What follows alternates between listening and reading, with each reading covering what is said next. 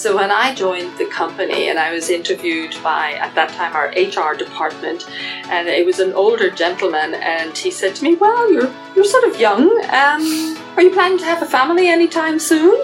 And that was sort of, it's like, how can you ask something like that, right? But, that was just the way it was. And I tell that to women often, because if I hadn't said anything, it was out of no bad intent on the leader's part.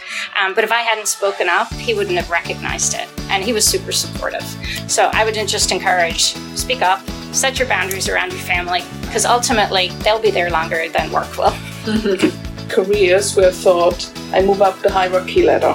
While we say today, career is also the impact you have in an organization, and it's the personal development you make in an organization